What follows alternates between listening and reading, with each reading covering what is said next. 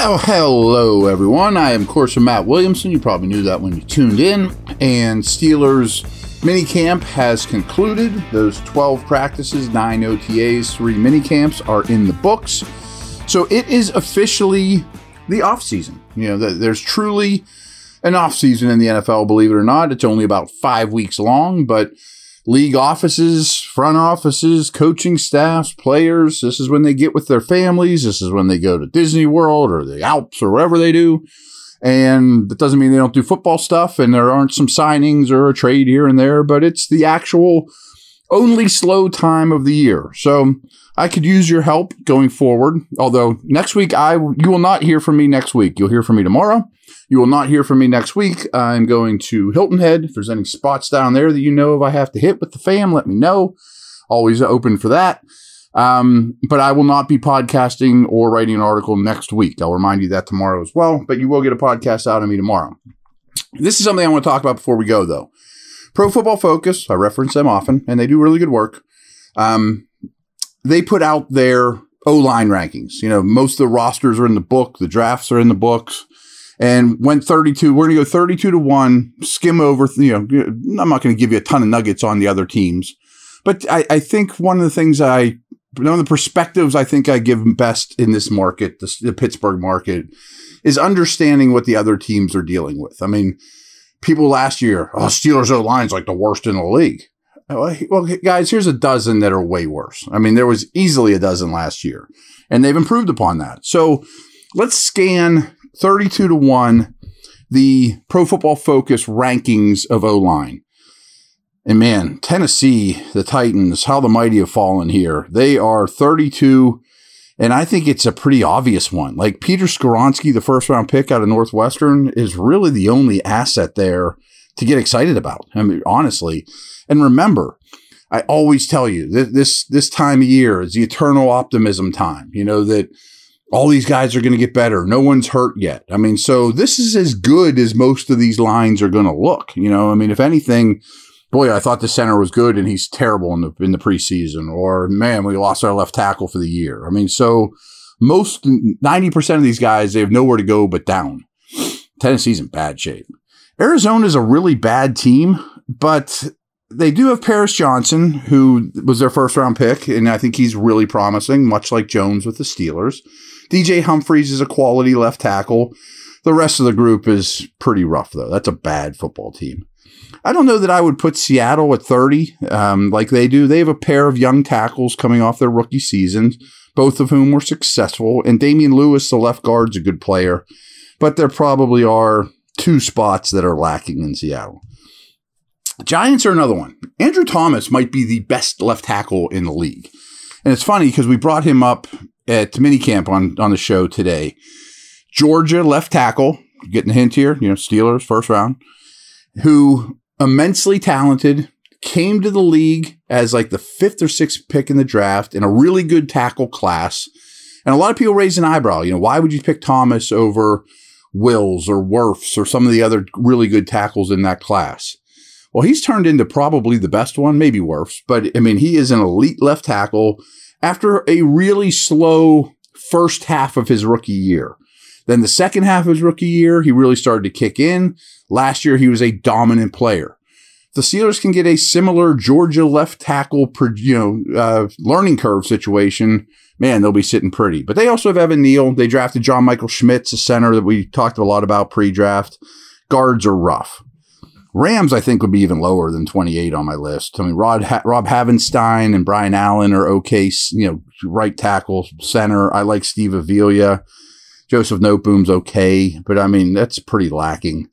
The Commanders made a lot of changes, but I don't think you'll recognize many of these names. This is their starting 5 left to right. Leno, Gates, Stromberg, Cosme, Wiley. I mean, not exactly a star-studded group. Not even close.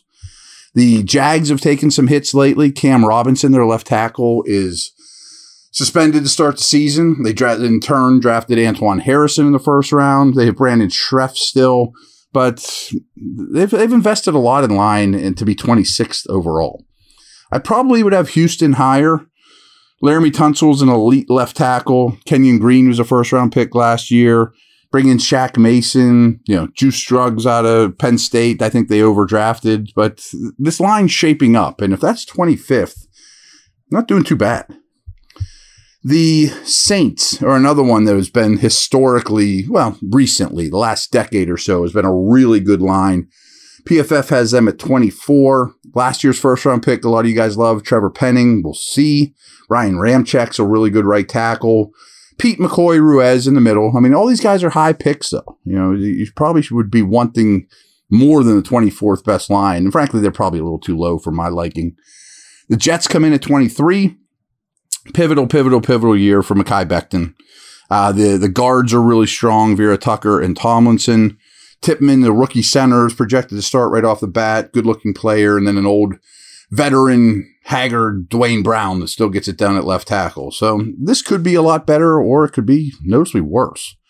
I think the Bills have an overrated line. They have them at 22. I think I'd have them lower than that. The right side of the line is very questionable. Deion Dawkins is a good player. Mitch Morse is fine at center. The Bears, you would think, would be at the bottom, but they've improved dramatically. You go sign Nate Davis. You draft Darnell Wright. The rest of the group's pretty good. Braxton Jones, Tevin Jenkins, Cody Whitehair. All of a sudden, they build a line pretty much over the course of a year and a half. Now they have something to build around. I have a lot of hope for Miami this year, but their O-line could disrupt that. Their guards, Eichenberg, so-so. Teron Armstead's a really good left tackle when right, but struggles to stay on the field. The right tackle, Austin Jackson, really worries me. They would be lower for me, as would the Raiders at 19. It's really Colton Miller and a bunch of people you haven't heard of. I mean, Dylan Parham, Andre James, Alex Bars, Jermaine Alumalor. I mean, can any of you guys tell me much about those four? I could give you a little nuggets, but not exactly household names either. The Niners are interesting to me, and they get away with great scheming, especially in their run game, but they had a lot of picks, not early picks, but they ignored the offensive line across the board. Trent Williams is as good a left tackle as you ever see, and is a Hall of Famer, and is still probably the best lineman in the league. The rest of the group is very nondescript. I mean, that's something to note, especially week one with them coming here to Pittsburgh. The 17th team is the Cincinnati Bengals. So I think I've told you before that I am not going to do O-line ranks to these, but I am responding to the ones we're talking about. I kind of thought all four AFC North teams might be top 12 or better. And the Bengals adding Orlando Brown, I mean, I'm a little shocked they're down at 17. Not that they're great, but I thought they would be above average. And I think in the end, they will be above average, not mediocre here. Carolina's interesting in that they used an early pick on Ike Ekwonu last year. Interiors, fine, not great. Taylor Moton, the right tackle's a good player, well above average player. So this is the neighborhood the Steelers are going to start to be talking about here soon. I like a lot of the Vikings stuff. The pair of tackles, Brian O'Neill from Pitt, you guys might remember him. He's really turned into a good player. And Christian Darrisaw went the pick before Najee Harris a few years back. He's been tremendous. He's really come into his own. That's great. But the interior of their O-line's pretty bad. And so for them to be 15 with great tackle play, really suspect interior play, I got a problem with this one too. Tampa at 14. Now, they're going to move Tristan Wirfs, who's a phenomenal right tackle, from right to left. I'm sure he'll be fine, but that's not ideal. Ryan Jensen returns from injury. They missed him all last year and missed him badly. But the rest of that line is really up in the air. Cody Mock, a second-round pick. You probably remember the redhead with no teeth, funny-looking dude. Matt Filer, former Steeler, coming off a bad year. They're going to be the guards. And Luke Getke's a really bad right tackle, and he's penciled in it there. One thing these guys don't do, which is very Steeler-related to me, is they don't talk depth enough in this article. They're really focusing on the front five. Like Steelers were a perfect example last year. Like their front five was good, but if the depth would have got tested, they would have dropped dramatically in any ranks. And I think that's changed for the better for the Steelers. The Patriots, they're a good example of this too. They're at 13, and they just continue to draft guards and centers and mid-round picks. They're very depth conscious. And Trent Brown, Riley Reif are fine on the outside, but the interior is quite good for New England. They were 13. Steelers are next at 14, so perfect time to take a break, take a sip of water here. I will be back in a moment.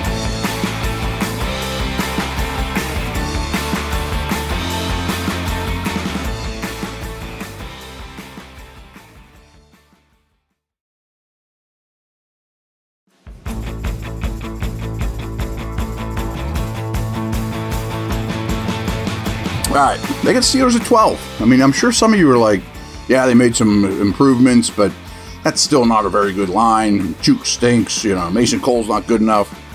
Well, I tend to disagree. Frankly, I think 12 might be a little low for me. And for the rest of the podcast, I will mention, 11 through 1. Would I trade the Steelers line straight up for those? And several I would. They're calling Broderick Jones a starter at left tackle. That's not a slam dunk, trust me.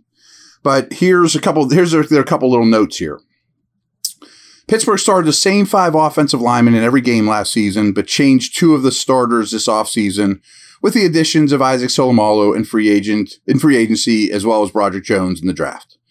Pittsburgh's line ranked 7th in pass blocking efficiency, but was significantly worse run blocking last year. You'd probably think the opposite by the second half of the season. And their best player, they say, is James Daniels, which I'm fine with. He was the best one last year. I think Solomalo might be a better player, but fair enough. There's no clear-cut standout from this group, but the best player probably comes down to either guard. So they agree with me. Incumbent James Daniels or new acquisition Solomalo.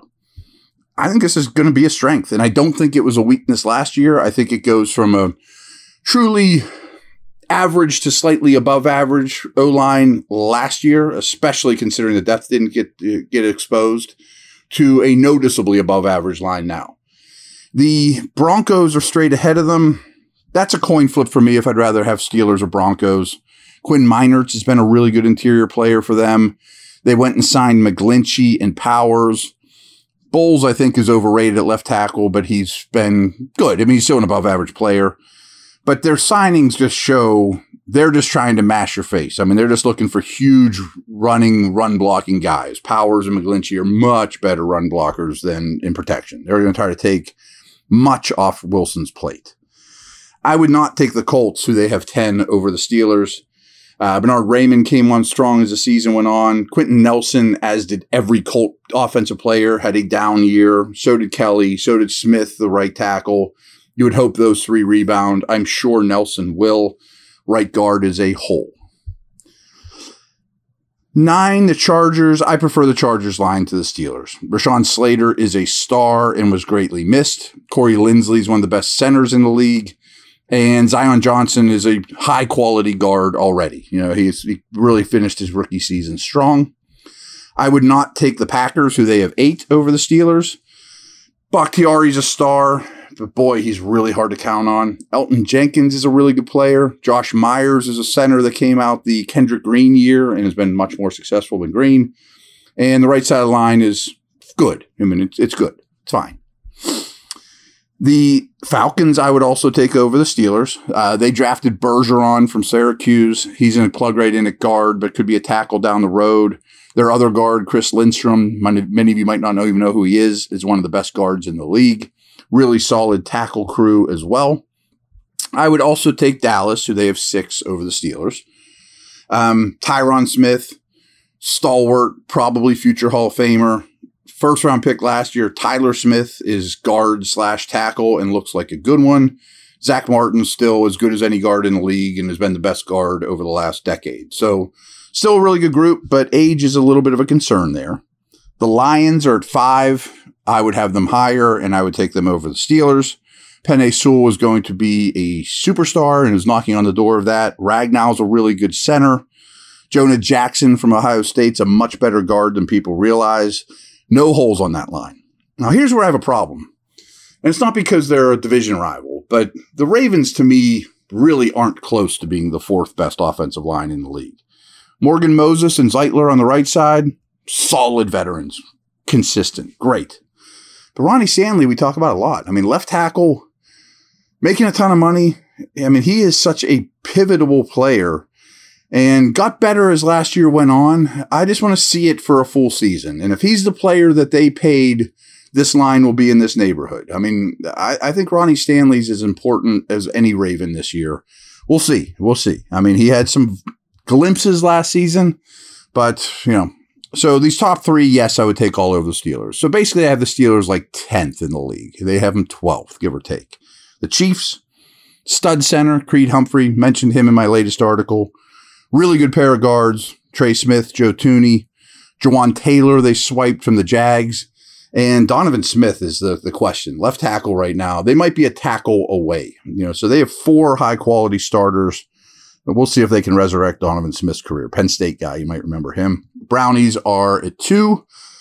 An elite pair of guards in Bitonio and Teller. Mentioned Wills, former first-round pick. Hasn't quite lived up to that, but maybe that's coming. They got a ton out of Ethan Posick, the center, even after some, basically some injuries forced him into the lineup. And I think Jack Conklin is kind of on his last legs at right tackle, and he's expensive. I don't know how much longer they'll be able to keep him for what he brings to the table. And it probably doesn't surprise you. The Philadelphia Eagles have the best offensive line in the league. I don't think that's even debatable. The interesting thing there in Steeler note, of course, is Salomalu is no longer there. The other 4, Lane Johnson, Kelsey, Landon Dickerson, Jordan Mailata return. And that's an awesome 4/5 of a line. They have Cam Jurgens. They drafted Tyler Steen. Those 2 will fight for the right guard spot. But neither one will be as good as Isaac. I'm pretty certain of that. But still, 4/5 of a great O-line from last year is really, really valuable. So hope that puts, where the Steelers O-line is compared to the rest of the league into some perspective. And I really do think it's a strength of the team right now. So over and out. We will chat tomorrow. Take care.